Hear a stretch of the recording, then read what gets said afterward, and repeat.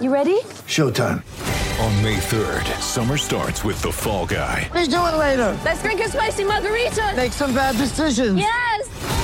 Audiences are falling in love with the most entertaining film of the year. Fall Guy. Fall Guy? Fall guy. That's what the poster said. See Ryan Gosling and Emily Blunt in the movie critics say exists to make you happy. Trying to make it out? Nope. Because I don't either. It's not what I'm into right now. What are you into? Talking. Yeah. The Fall Guy. Only in theaters May 3rd. Rated PG-13. Get ready for the greatest roast of all time. The Roast of Tom Brady. A Netflix live event happening May 5th. Hosted by Kevin Hart. The 7-time world champion gets his cleats held to the fire by famous friends and frenemies on an unforgettable night where everything is fair game. Tune in on May 5th at 5 p.m. Pacific time for the Roast of Tom Brady. Live only on Netflix. When you need mealtime inspiration, it's worth shopping Kroger, where you'll find over 30,000 mouth-watering choices that excite your inner foodie. And no matter what tasty choice you make, you'll enjoy our everyday low prices, plus extra ways to save, like digital coupons worth over $600 each week. You can also save up to $1 off per gallon at the pump with fuel points. More savings and more inspiring flavors make shopping Kroger worth it every time. Kroger, fresh for everyone. Fuel restrictions apply. Thanks for downloading this week's episode of the Attacking Scrum podcast. It's been an incredibly strange year, as we all know, particularly with COVID-19, and I think everyone's felt a little bit helpless while all of this has been going on, which is why we went down the route of trying to create some generally entertaining podcasts, because there wasn't really a huge amount that anyone could do or say about COVID-19 with any real authority. But in amongst all of that, there's also been the hugely unnerving and unsettling racial tension, both in America and in the UK. And that's something where we can kind of talk about this, and in particular because there is a fantastic ambassador, an incredibly knowledgeable guy on the subject working within Welsh Rugby, and that's Ashton Hewitt.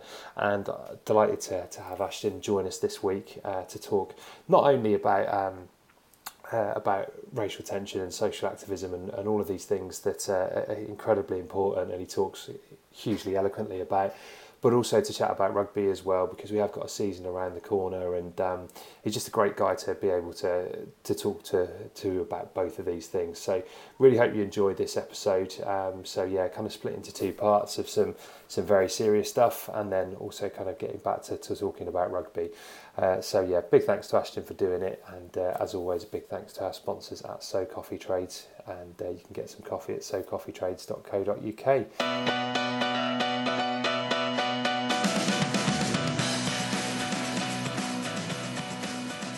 Now deep in the 22, Dixon could be on for Hewitt in the corner, and it is! Ashton Hewitt gets a second try for the Dragons, and that is brilliantly done. A period of defending, and suddenly they all switched on, and that is an excellent try. Tell you what, you've got a long way to see a better. Delighted to say that I'm now joined by Ashton Hewitt, Dragons winger. Ashton, great to have you on the show, and we're really looking forward to talking some rugby with you, which we'll be doing later on in this episode. But first, while other players have been perhaps lying low during lockdown, you've been heavily involved in social activism, speaking out about racial injustice. I guess the first question is how are you? Because this can't have been an easy time for you. Yeah, first of all, thanks for having me, and it's good to be on the show. But yeah, I'm not too bad at the moment. You know, it's been going on for a few months now, so it's keeping me busy on top of other things going on, including rugby, obviously. But when it first started, it was a bit intense. I was a bit new to the, Twitter and and the storms that can happen on there. So that was quite a shock. But yeah, I've sort of taken it in my stride now. I'm a bit more used to things. So my head's in a bit of a better place. Oh, it's good to hear. And obviously we've seen some of those, not just the spats on Twitter, but you seem to be really keen to talk calmly with people and educate people too. But that in turn has still prompted some abuse and criticism and things like that. have you been tempted to pack it in and save yourself the turmoil of having to deal with trolls? Not so much tempted to pack it in, because I do really believe that the momentum gathered over the last few months is really important to maintain. So no matter how much abuse and stuff I get, I've never thought of packing it in. It's just sometimes, you know, it gets a bit more difficult to stick to the message you're trying to send out. And, you know, from the start of this whole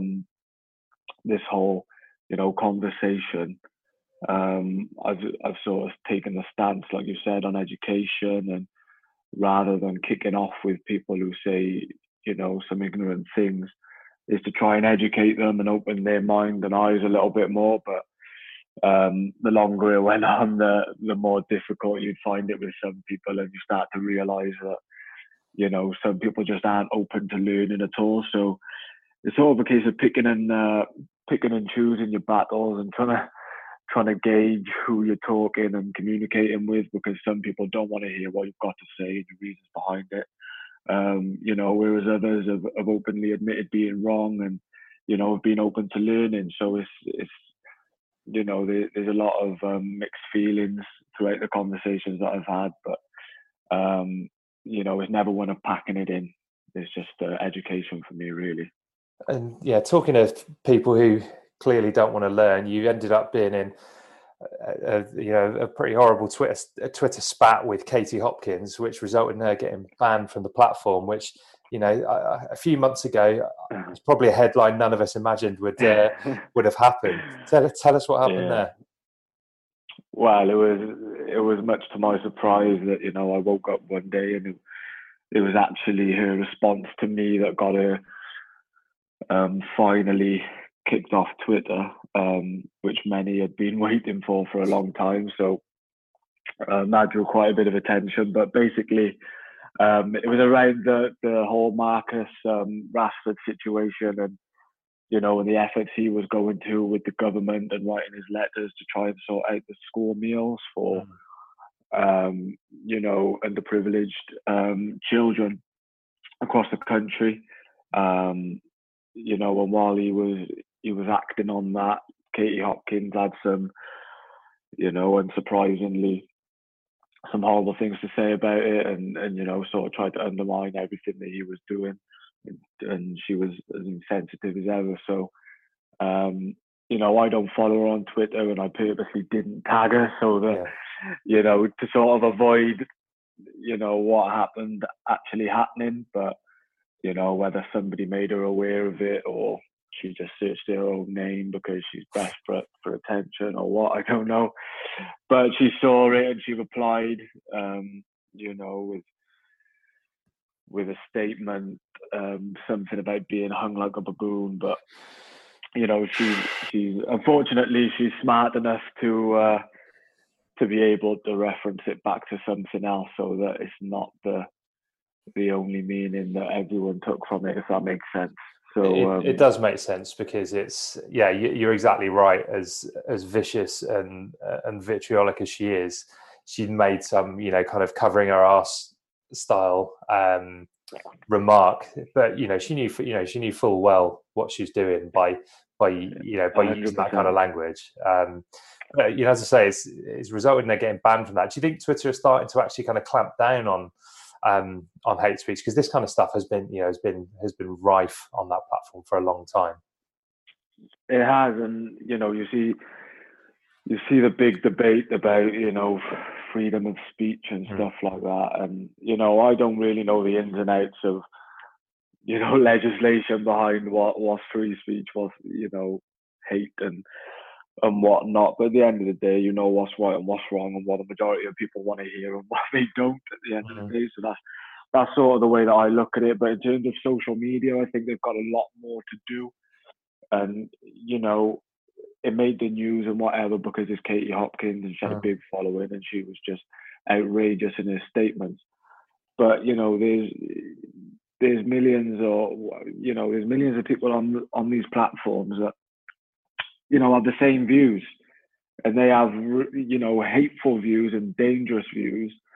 And, you can see by, it's not long, only a couple of weeks ago that Zaha, the football player, was receiving racial abuse. The England cricketer over the last couple of days because he made a mistake. And, it's constant. You probably hear more stories about it now because race and ethnicity is at the forefront of conversation. But people have been, spreading these views and dishing out racism for a long, long time.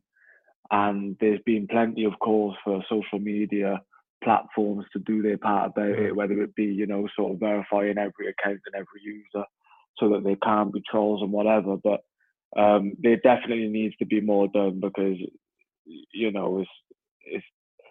it's just horrible for people to have to experience it. It is. And the Zaha example you mentioned there is beyond sickening. And what's more kind of alarming, I guess, is that abuse turned out to be from a 12-year-old.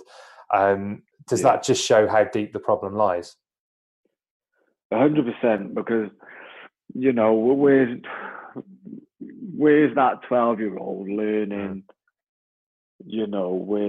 where to get those images and, the statements he's making and the racist, derogatory remarks that he expresses, where is he getting that from, and who's setting him straight on it? And that's the biggest worry, and that's why education is the most important thing, because you'd like to think that a 12-year-old can sort of unlearn those behaviors. So they just need the right support and education to have the right mindset and sort of outlook. Yeah, I mean, it's a really interesting one. And the whole social media thing is, for all of that, it's such a difficult thing to balance, because for all of this, the hideous vitriolic hate that goes on, if you look at the way at an athlete like Raheem Sterling or Rashford, as you've said there, has used their platform as athletes through social media, they've really changed perceptions. If you look at the way Sterling was portrayed in the mainstream media a couple of years ago, it was very much one of a spoiled young footballer. And then you compare that to actually the positive stories he's been able to tell through social media, the kind of stuff that Marcus Rashford is doing. It does show that social media has a role to play if you're able to use it in a positive way. 100%. And you see people making businesses through social media. It's just it's 2020, and social media is a huge part of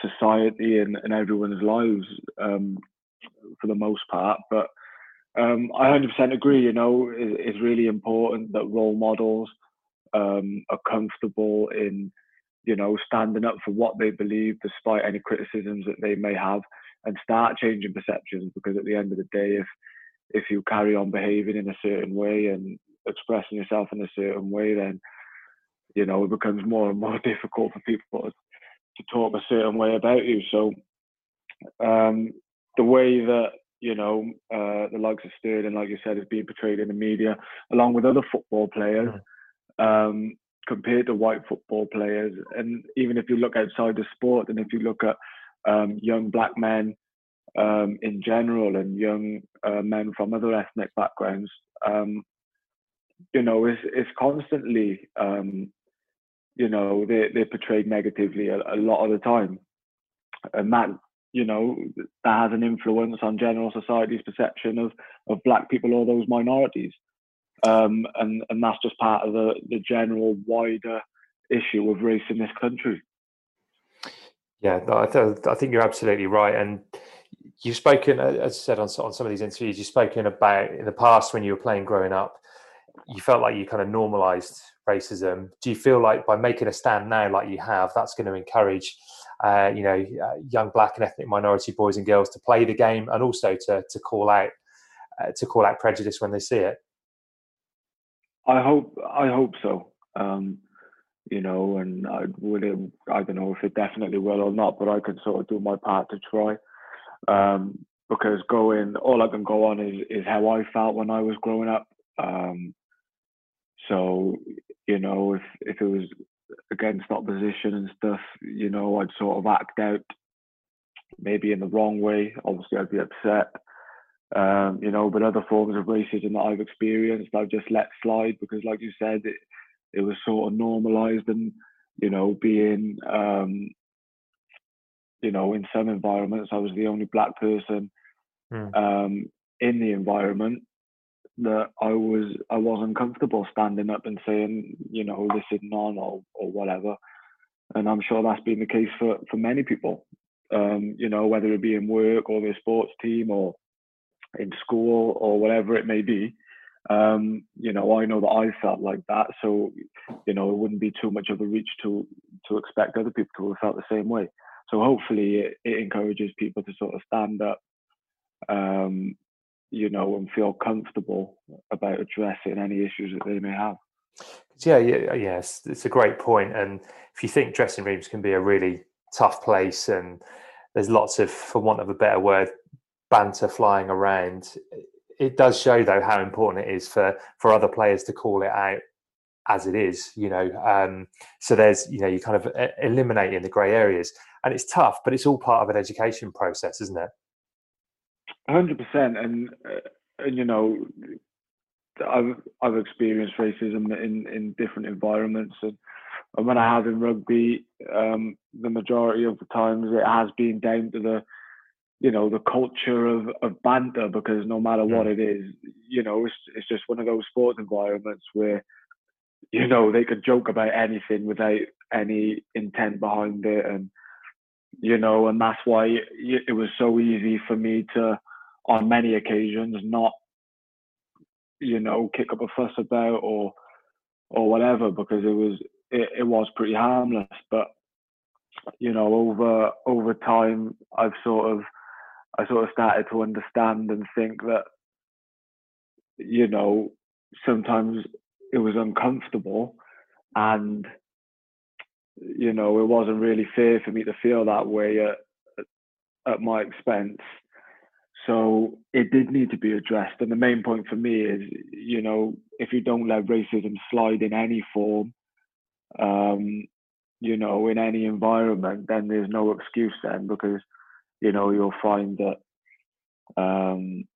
you know, you don't want people saying, oh, but he said that this, so why can't I say it? Or he said that. And, you know what I mean? Friends of people think it's comfortable to say things that they thought maybe you'd be okay with. And it just creates a whole lot of confusion around the conversation of racism. And I just think if you just cut it all out, you know, including the harmless banter, then it sends a lot more clear message. Yeah, you're absolutely right. And as I say, we're going to come on and chat about rugby very, very quickly. But you know, you've been doing the rounds on podcasts and interviews, and the stuff that you're saying is really important stuff. And the one thing that keeps coming up is that education is the key to changing attitudes. You know, not just in Wales, but society as a whole. How do we practically go about doing that, though, Ash? Well, I think it's a case of, you know, when you're looking at adults, you have to take a certain level of self-responsibility, and sort of educate yourself, you know, whether it be by reading and doing further research, you know, and look past a lot of the headlines and statistics that you might see that form your views. That would be one thing. I'd say another thing is, if there's something you're unsure about, you know, I say this to people I know, I don't want people to be worried about offending me if they've got a genuine question to ask. I think that's really important.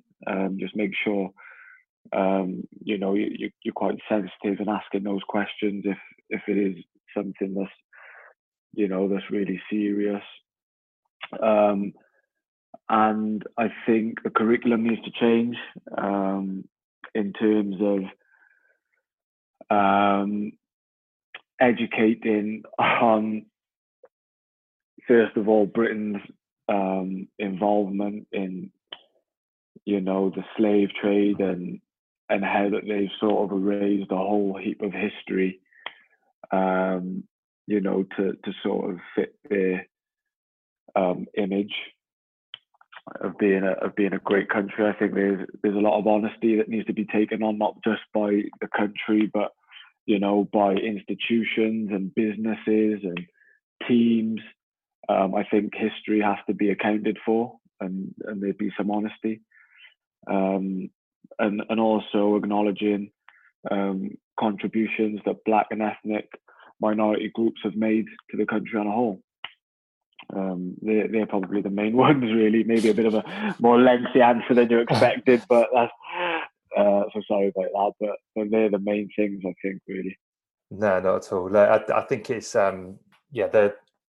the work and the things that you're saying are just such important things for us to get to grips with. So we really appreciate you talking about it with us, and we're going to come on to talking about some rugby because we do have a season to complete. I say we, as if I've got anything to do with it, but there is a season to be completed, and we're going to talk about that after this very, very quick break.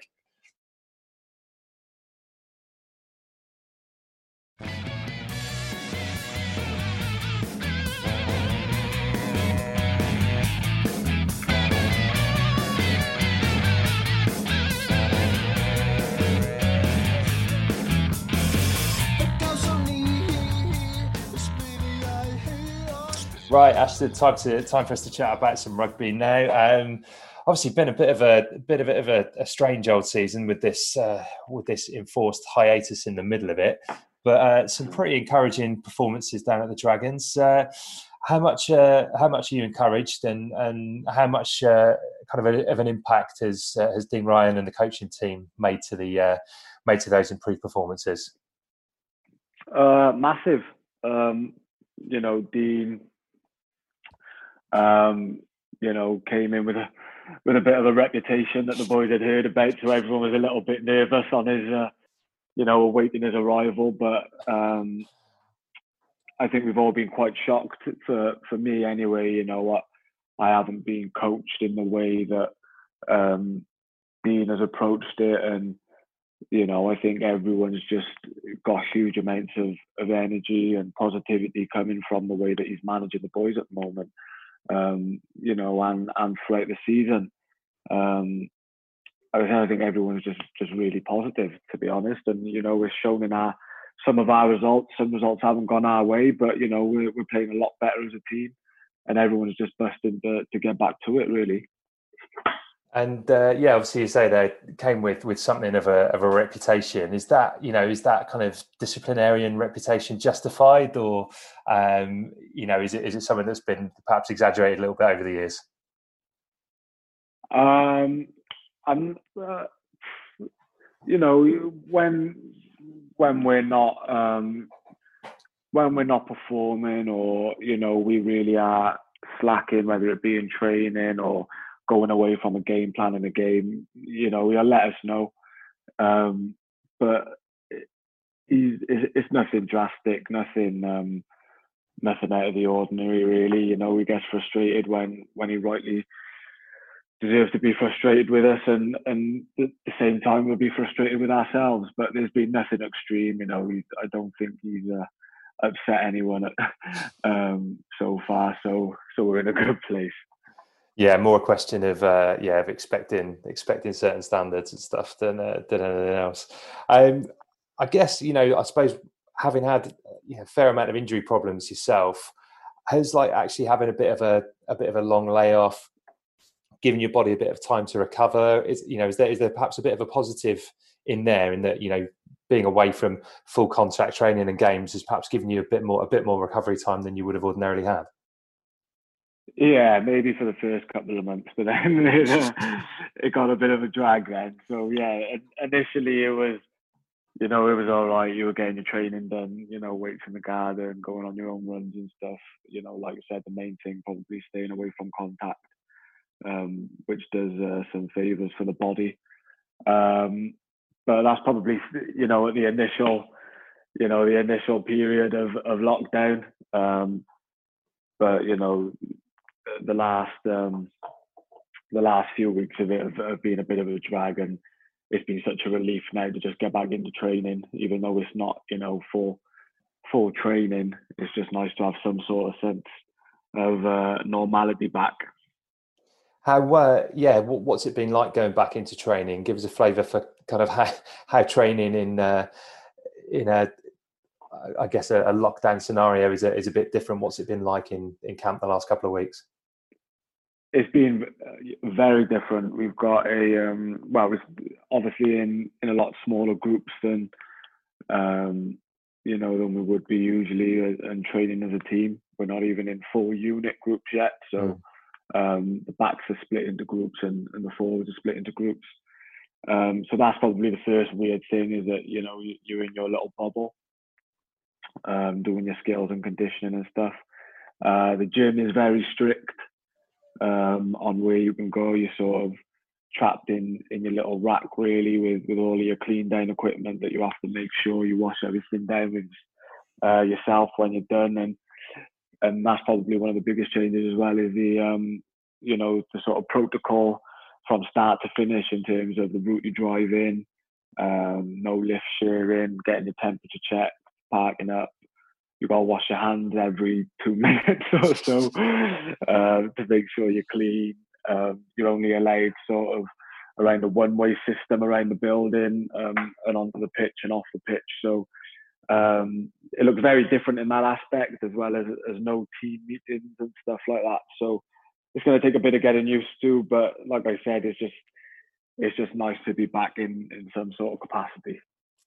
Yeah, no. While we're talking about the backs, been a few exciting signings in the back division at the Dragons, like I said, Nick Tompkins and Jonah Holmes coming in. How excited are you to play alongside these guys?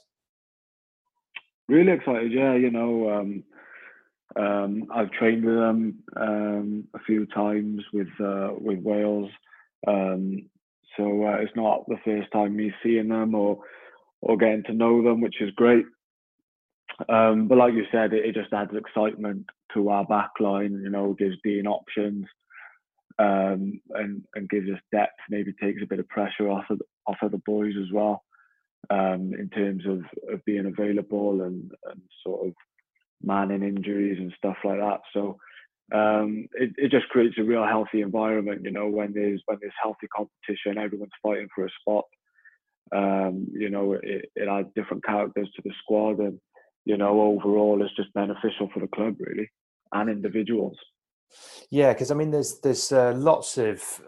It's a really interesting phase, isn't it? Because you're bringing in these guys who've got experience and are internationals. Then there's guys like yourself who've been at the club for a long time, but you're out of that mold of being kind of the promising youngsters. I'm thinking of guys like yourself and Jack Dixon and guys who've been playing since you're kind of 18 years old. Is there a bit more pressure now for you to be like a leader within that team and bringing through the next generation of young talent? Because there's so much, there's so many great prospects coming through that side. Definitely, and it's been a bit of a weird transition for me, because the Dragons as a whole, really, we've always been looked at as the young region who are always providing opportunities for their academy boys and their homegrown talent and stuff. And like you said, it's over the last couple of years now, that's probably part of my career that's gone by, and now it's sort of my responsibility, along with others, to try and do what we can to help lead and develop, along with the coaches, the players that are coming through with the likes of Rio. I'd like to think that he'd sort of look up to me the way that I looked up to Alec Brew, or there's similar comparisons across the squad, really. So like you said, we've got amazing talent, like a Nyron. We've got Dan Babos. We've got a load of boys, really, really promising, and hopefully with the right boys around them and leadership, they come through and have successful careers.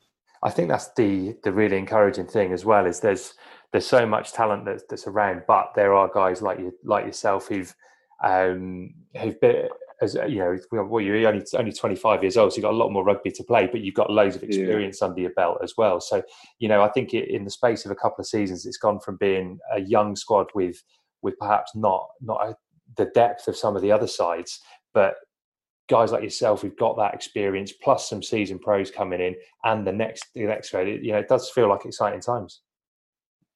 Definitely, yeah, and I think you said at the start about it being the right balance, and I think at times was our squad young and inexperienced on the large.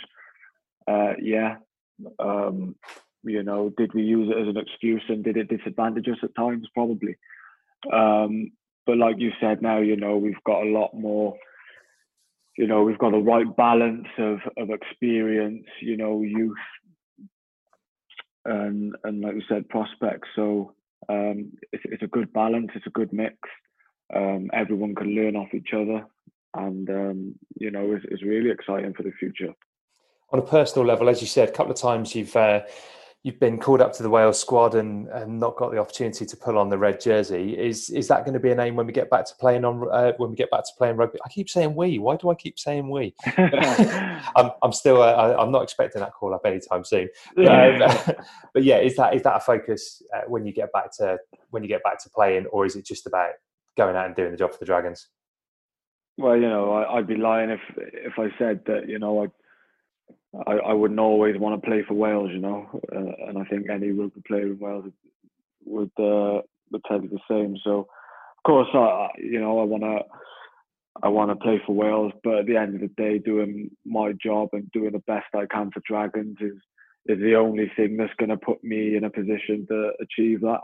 So, as much as I want it, to me, there's no point in sort of dwelling on it and like really charging towards it, because sometimes things are out of your control. But if I just focus on what I can do at the Dragons, for the Dragons, then hopefully that'll come in the future. There's a few games left in this season, say some Welsh derbies, followed by the Challenge Cup quarter-final against Bristol. Is that cup game the focus, or will you be looking to make a statement in the derby games? I think we'll be looking to make a statement in the derbies. No matter what a derby is, you don't want to lose it. You don't want to lose it. You know what I mean? So it's not going to be a game that is just sort of seen as a warm up or whatever. Not for the boys anyway, I don't think. Or especially not for me personally. I'm going to want to go out and put my name forward to be on that starting sheet, for the remainder of this season and going into next. So that's probably going to be the key for boys. But obviously then Europe has its own importance then. We'll be looking to push on. We'll be facing a tough Bristol side, with the squad they got, but we always seem to thrive in Europe, and we've had a pretty good run in the past. So hopefully we can keep that going and get some results in the upcoming games. Yeah, it is. I mean, it's a real shame, because I was looking forward to go into that fixture in Bristol, and then obviously the likelihood is it's going to be played behind closed doors. Is it going to be weird? I've obviously been watching the football and the cricket on telly, and it's a slightly odd scenario. Do you think it's going to be a bit of a getting used to playing games behind closed doors? Yeah, definitely. And one of the biggest things is that the influence that the crowd can have on a game, whether you're home or away, and you're receiving encouragement or distraction, so it will be very different. I'm not too sure how different it will be at the moment, but you might have to keep reminding yourself that it's a competitive game and not sort of a training game or something like that. Yeah, I reckon a couple of hits early on, and everyone will be reminded pretty. We'll know where we are. Good stuff. Well, look, Ashton, thanks so much for joining us. It's been a real pleasure chatting to you. It's been great chatting about rugby, and it's been really important to to hear those kind of things that you said in the first half of the show as well. So wish you all the best for the rest of the season, and hopefully we'll catch up with you sometime soon. Cheers, mate. Thanks for having me. Thanks. Take care.